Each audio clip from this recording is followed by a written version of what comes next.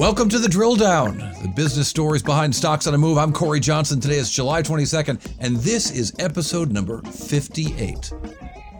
Well, just ahead, we're going to tell you how not to buy a boat and what low inventories mean for the boating business. Plus, it's Taco Thursday. What is up with Del Taco? And we're going to dig deep on a company with a potential COVID cure for some people with Jacob Fund's Darren Chervitz. But first, it's sponsor time. The Drill Down is brought to you by Era, a one-stop equity platform where you can seamlessly connect to any earnings call and surface actionable insights automatically. Era's AI-powered tools will allow you to work faster and smarter. That's Era, AIERA.com. And thanks to the fine folks at Amazon, you can now listen to the Drill Down podcast on your Amazon Alexa device. Just say, "Hey, Alexa, play the Drill Down podcast." You don't have to yell, but you could. And then just wait for the funky music to begin, and you'll hear the show. And let us know what companies you think we should be drilling down on. Talk to us on Twitter and Instagram by following @DrillDownPod, and connect with us directly at our website, bizpod.net.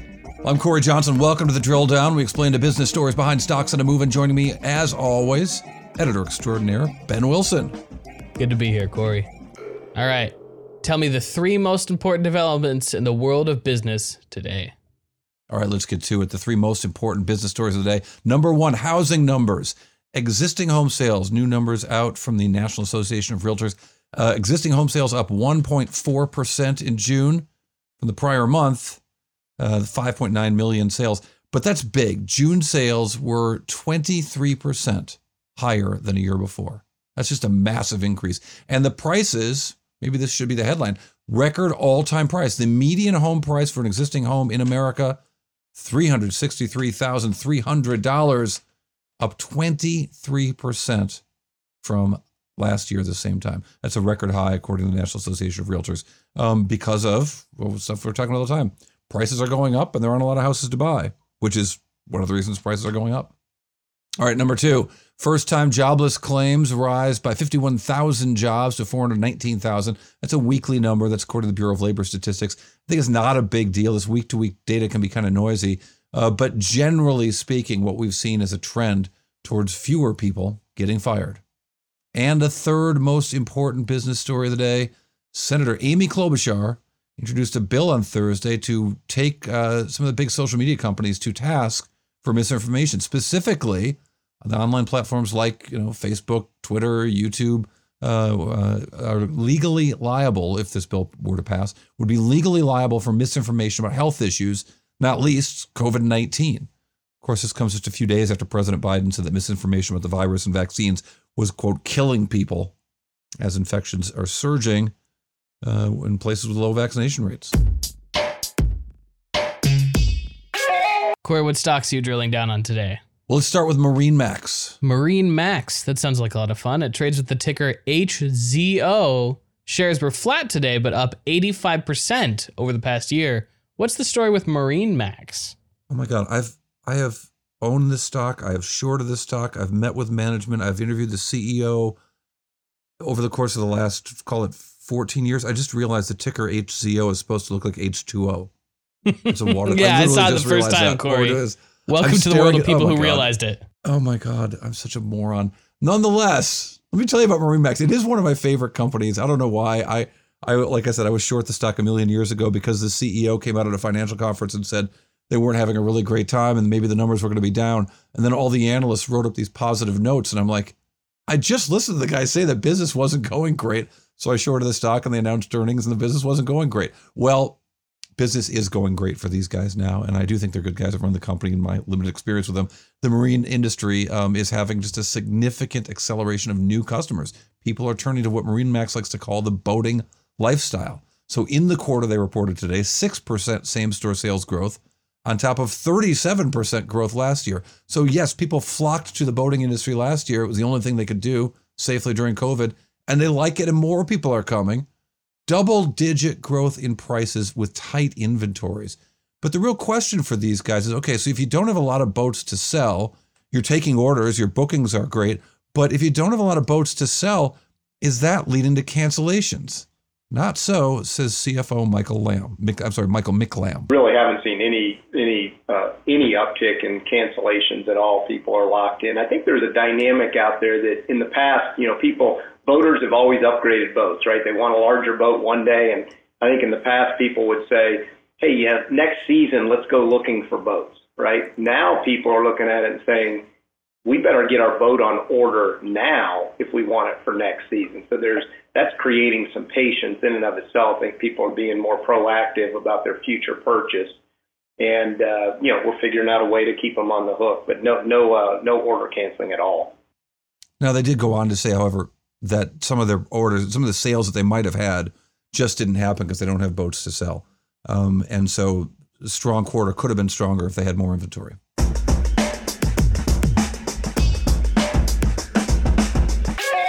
Corey, what is your next drill down? Let's look at Crocs. Crocs. It trades with the ticker CROX. Shares are up 10% today, and for the last 12 months, shares are up 263%. What's the story with Crocs? Well, they make really ugly shoes that I wouldn't be caught dead in. But that's not the story. My daughter got some for camp this year, though, and loved them. So we got that going for us. They still got some money out of the Johnson family. Crocs reported a fantastic second quarter. The success driven by the sale to my daughter and their sandals, which was still outpaced by their plastic clog product. But just a fantastic quarter, $641 million in revenues, nice earnings. They raised their guidance saying that the next revenue growth is going to be between 60 and 65% for the fiscal year 2021. Now, by comparison, they had previously said it'd be about 45%. So 63% instead of 45% growth, picking the midline. Pretty damn good. But I thought what was really interesting here is what are they seeing with back to school? So back to school has traditionally been a very important season for a lot of clothing retailers and shoes sellers, and Crocs in particular. But we had a weird year, right? Back to school happened, I don't know, in the spring when schools finally opened up around the country. So what is it going to mean for back to school this year? Is it going to be really strong, or is it going to be, did demand get pulled forward into March and there's not going to be a lot of spending on back to school? Well, here is the view from Crocs and their CEO, Andrew Rees. We're very optimistic about back to school. I would say early reads are strong, right? As we look at, obviously there's some parts of the country that go back a lot earlier than others. As we look at the performance in those markets, we're seeing a trajectory that we really like. So we're very optimistic about back to school. Obviously, it was very strong last year coming out of the lockdowns of the pandemic. We feel very confident in our ability to anniversary and grow from that basis. I would also point out, as you look at our seasonality, the growth in back to school and the strength of fourth quarter, a lot of our seasonality that was historically in the business has really smoothed out. And so, we can be incredibly profitable each quarter of the year. Sounds like he was saying back to school is going to be fine, but don't expect a big boost. If he's saying we're smoothed out across the year, maybe back to school might be strong, but it might not be huge for these guys. But nonetheless, they reported a super strong quarter and really strong guidance going forward.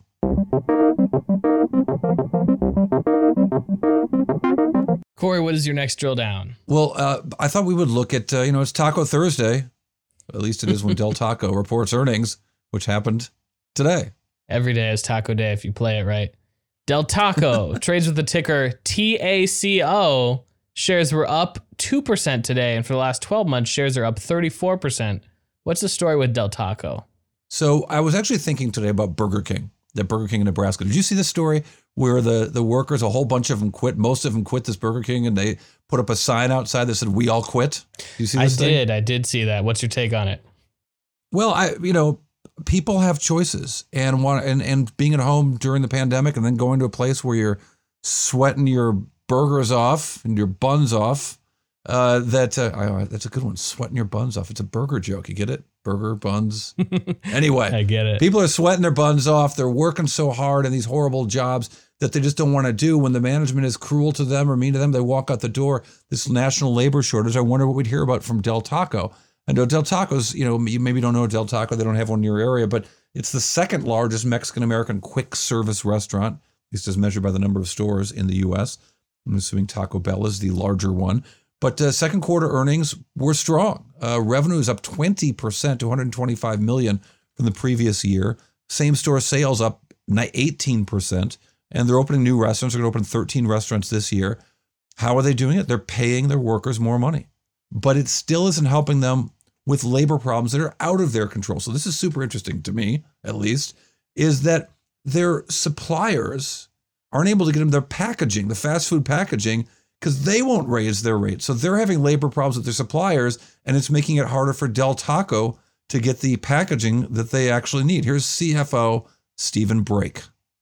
Yeah, the root cause is largely domestic, heavily tied to the labor availability, staffing challenges that any and all businesses are essentially facing today. So that's really the root cause of our issues. So I just think it's so fascinating that the way these problems get passed along, and even if you run your business the best you can, when your suppliers aren't doing that, or somebody else has got issues around labor, that's your problem too, even on Taco Thursday. All right, coming up next, our guest, Jacob Fund's Darren Chervitz, a great guy, great investor, and he's got a great story about a company that might have, I kid you not, a cure for COVID. But first, The Drill Down is brought to you by Era. Era's event access and monitoring intelligence platform improves earnings season and the investor events in between through comprehensive calendar tracking, one-click event access, dynamic monitors, multicasting, and more. Powered by an advanced language processing engine, which consumes some 40,000 investor events annually across 10,000 global equities. Learn more at AIERA.com. And remember to join the Drill Down on Twitter and Instagram at DrillDownPod, and check out our website, bizpod.net, to let us know what stocks you think we should be drilling down on. All right, welcome back to the Drill Down. We are joined by my old friend, Darren Chervitz of Jacob Funds. Darren, it's great to see you. We were just telling the story off air, but when you left the business of journalism in 1999, when you and I were competing against each other, you were at CBS Market Watch. There was a thing. I don't know, it was Market Watch. And I was at TheStreet.com. Still a thing. Still a thing, amazingly. And I wrote a story about you making this leap as a journalist to becoming an investor. So before we get into talking about Omeros, let me just ask you briefly, do you feel that the skills you honed as a journalist, you were a good one, have helped you as a better analyst of stocks and a manager of money? I think absolutely. I mean, it's certainly, I think, was one of the reasons I was hired. Ryan Jacob, who's president and chief investment officer of the firm, I had gotten to know him through stories I had done at MarketWatch, but it was one of the things that attracted me to him is my ability. Well, there are a couple of things that benefited me from my journalistic experience, and certainly first and foremost among them probably is the ability to interview and interrogate, or however you want to describe it, executives. I think it's a skill set that comes in handy.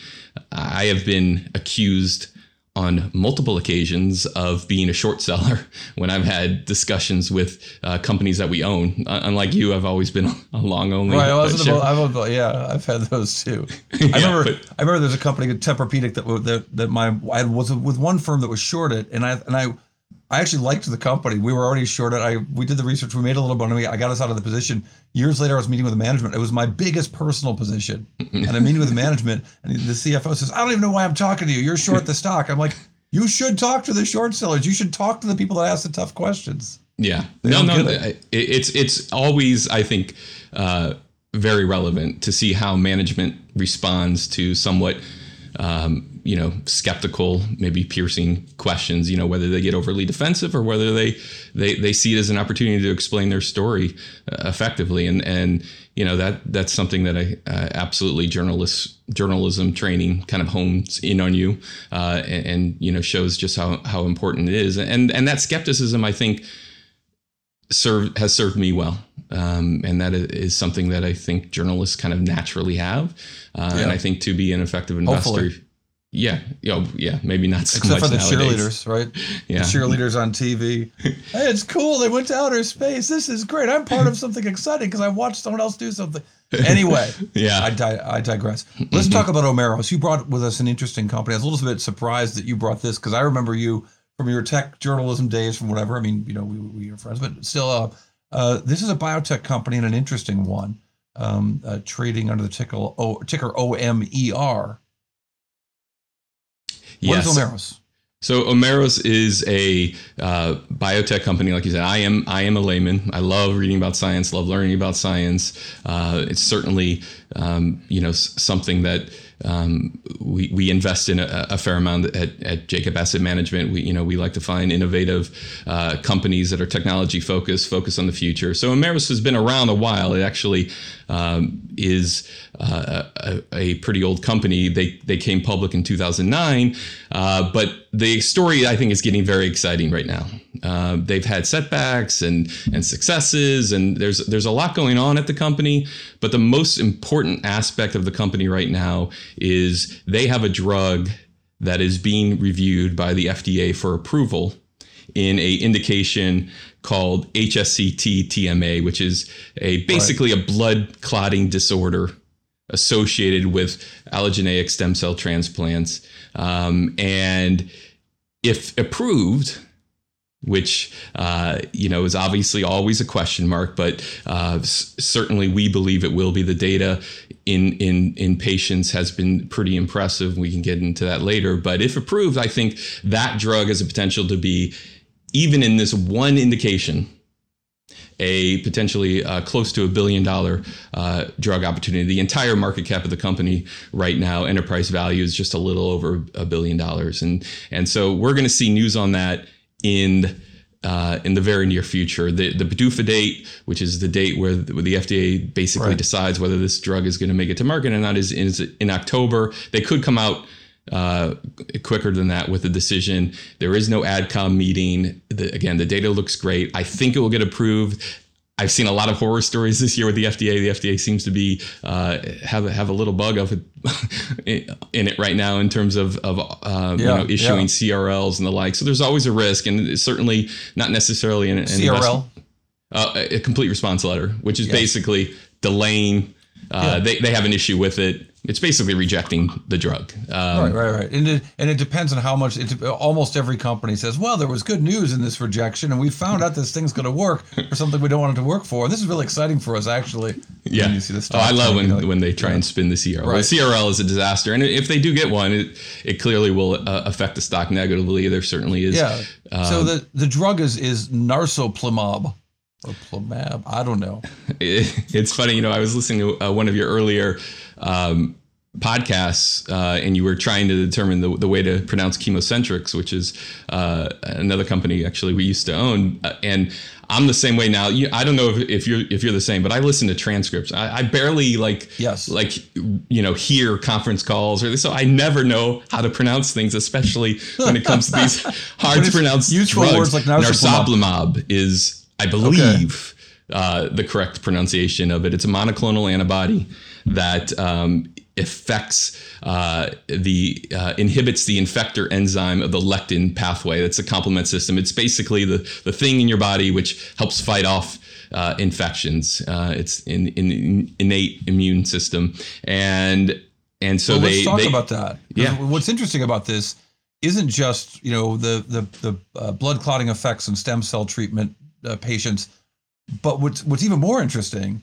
is what this could mean for COVID-19 and the acute respiratory distress syndrome that is such an important, which is the thing that really kills people from COVID-19, or the actual effect of COVID-19 is to shut down your ability of your lungs to do their job. And here we might have a treatment for that.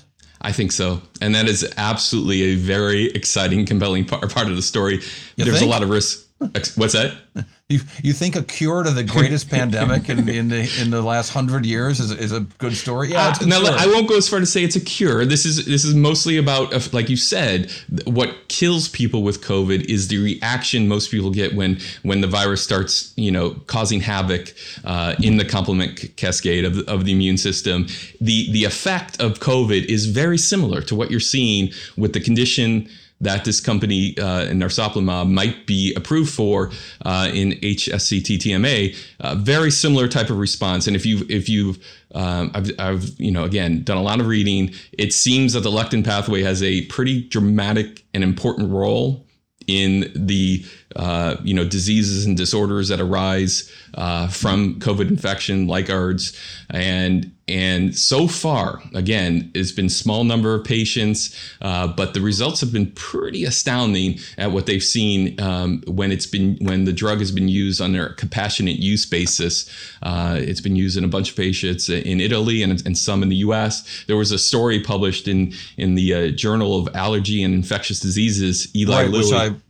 If you're listeners, if you're not reading that every day, you are missing out on the Journal of Infectious Diseases. Yes, please continue.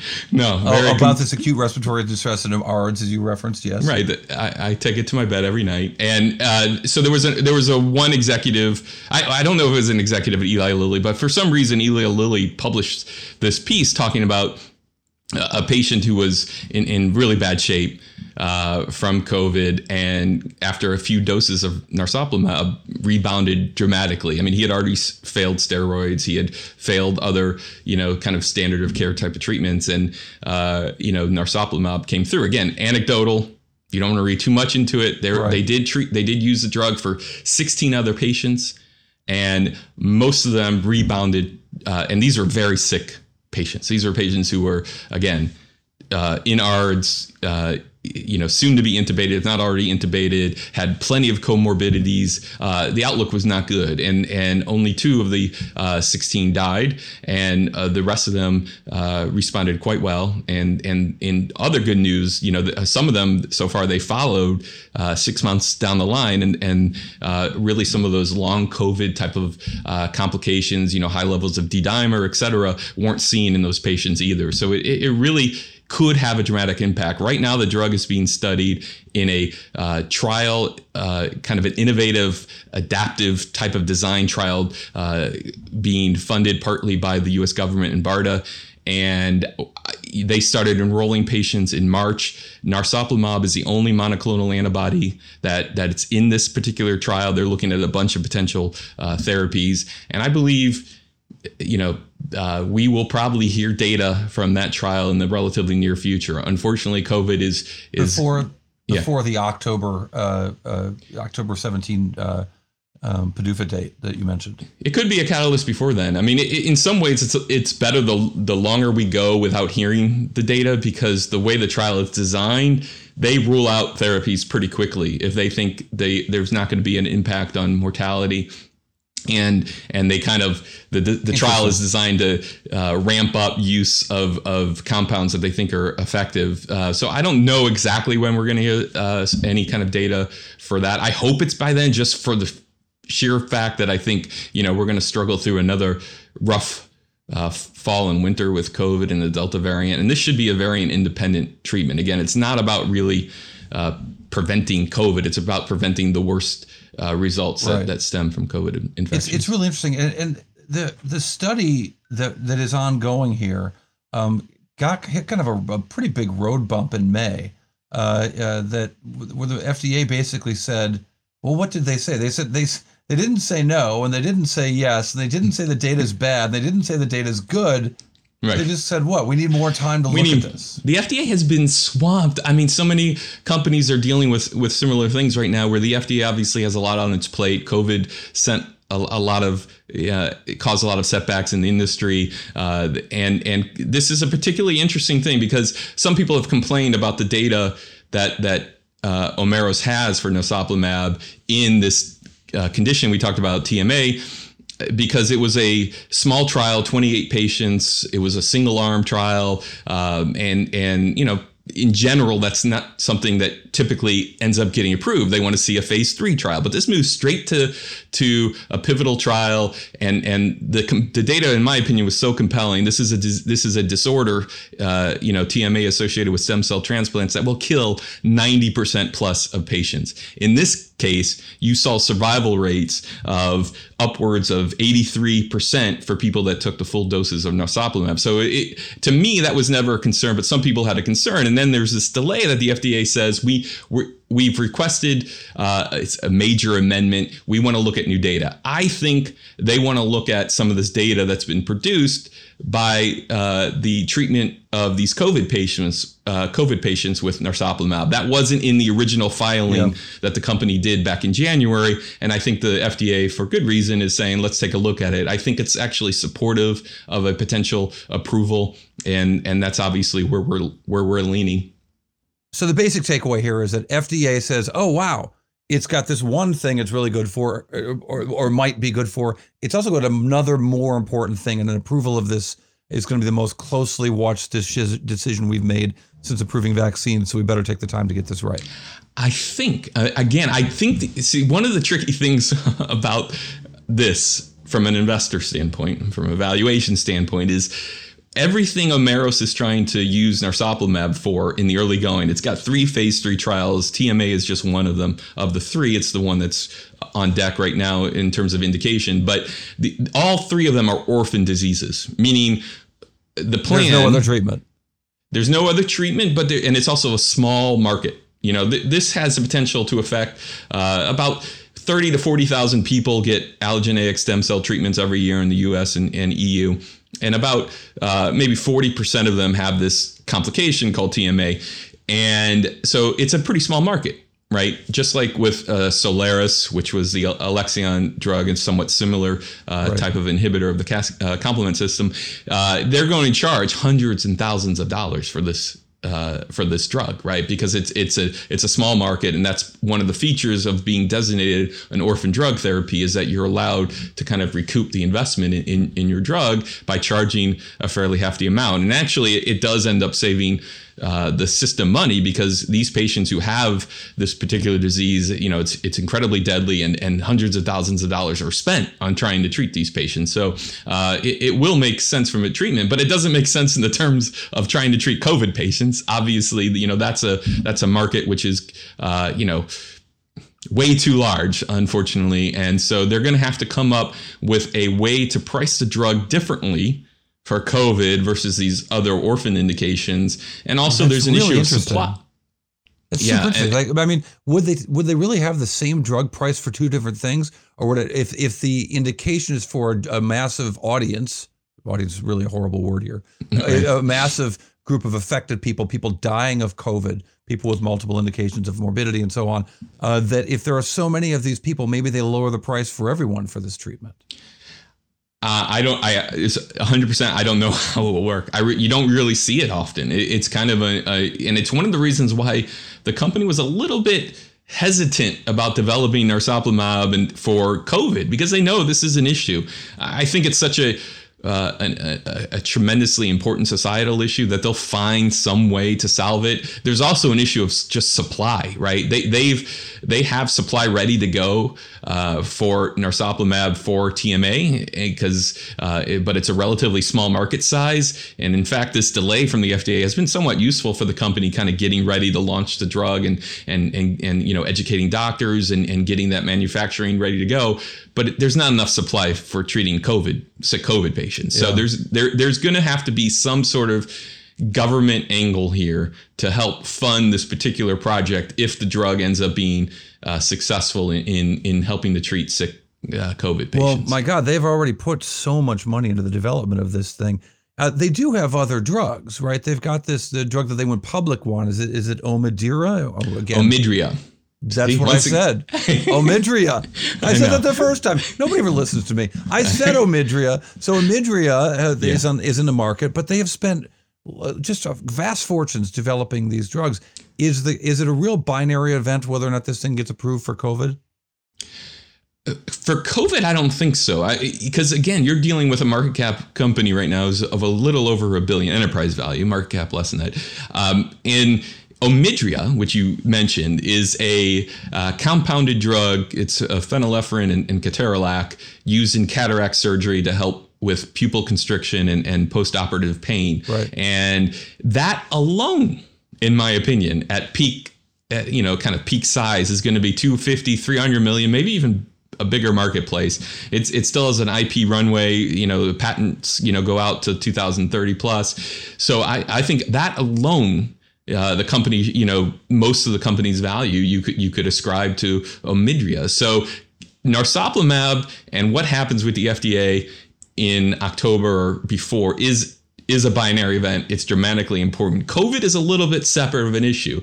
If it is approved for COVID, or we start seeing good data for COVID, then the numbers just go up dramatically from there. But I think the stock can still work successfully if it doesn't work in COVID, but still gets approved for this particular indication, because the other thing we didn't really talk about is narsoplimab. There's a lot of diseases that work in the similar way that thrombotic microangiopathies work, right? And things like IgA nephropathy. See, I can have my pronunciation difficulties too.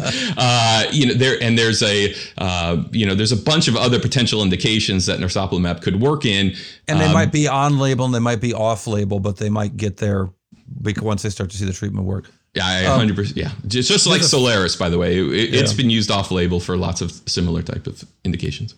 It's such an interesting company, and I'm so glad to talk to you about it, and so glad to talk to you. Period, Darren Chervitz. It's been a minute, man. It's good to see you on my screen, and it's good to hear your voice. You don't look like you've aged, by the way, at all. You're a stone cold liar. I like it. All right, Darren Chervitz of Jacob Asset Management. Coming up next on the Drill Down. We do appreciate it, Darren. Thanks a lot. Coming up next on the Drill Down, we're going to talk about the Drill Down Bite. That one number that tells us a whole lot. How much has this company spent developing these drugs? How big of a deficit have they accumulated over the years? I'm going to have that giant 9-figure number. The Drill Down continues. The Drill Down is brought to you by Era, a one-stop equity platform where you can seamlessly connect to any earnings call and surface actionable insights automatically. Era's AI-powered tools will allow you to work faster and smarter. That's Era, AIERA.com. All right, let's say you're listening to this podcast on your Apple iPhone, and you've got Apple Podcasts open, and you see the picture of me in front of that lovely building, the San Francisco Ferry Building, and you see a little plus sign right there. Click the plus sign. It means you're following the show, and it'll help you make sure you don't miss a single episode.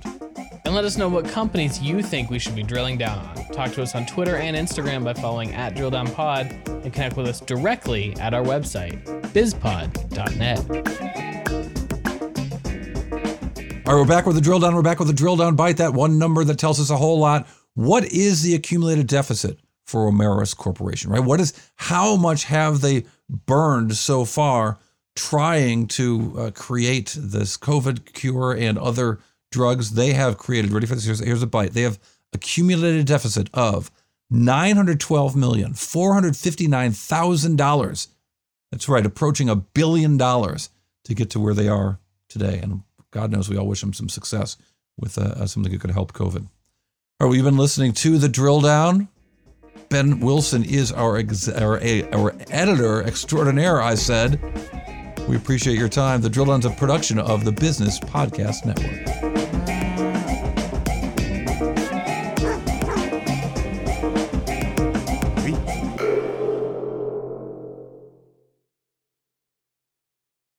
This podcast is a part of the C-Suite Radio Network.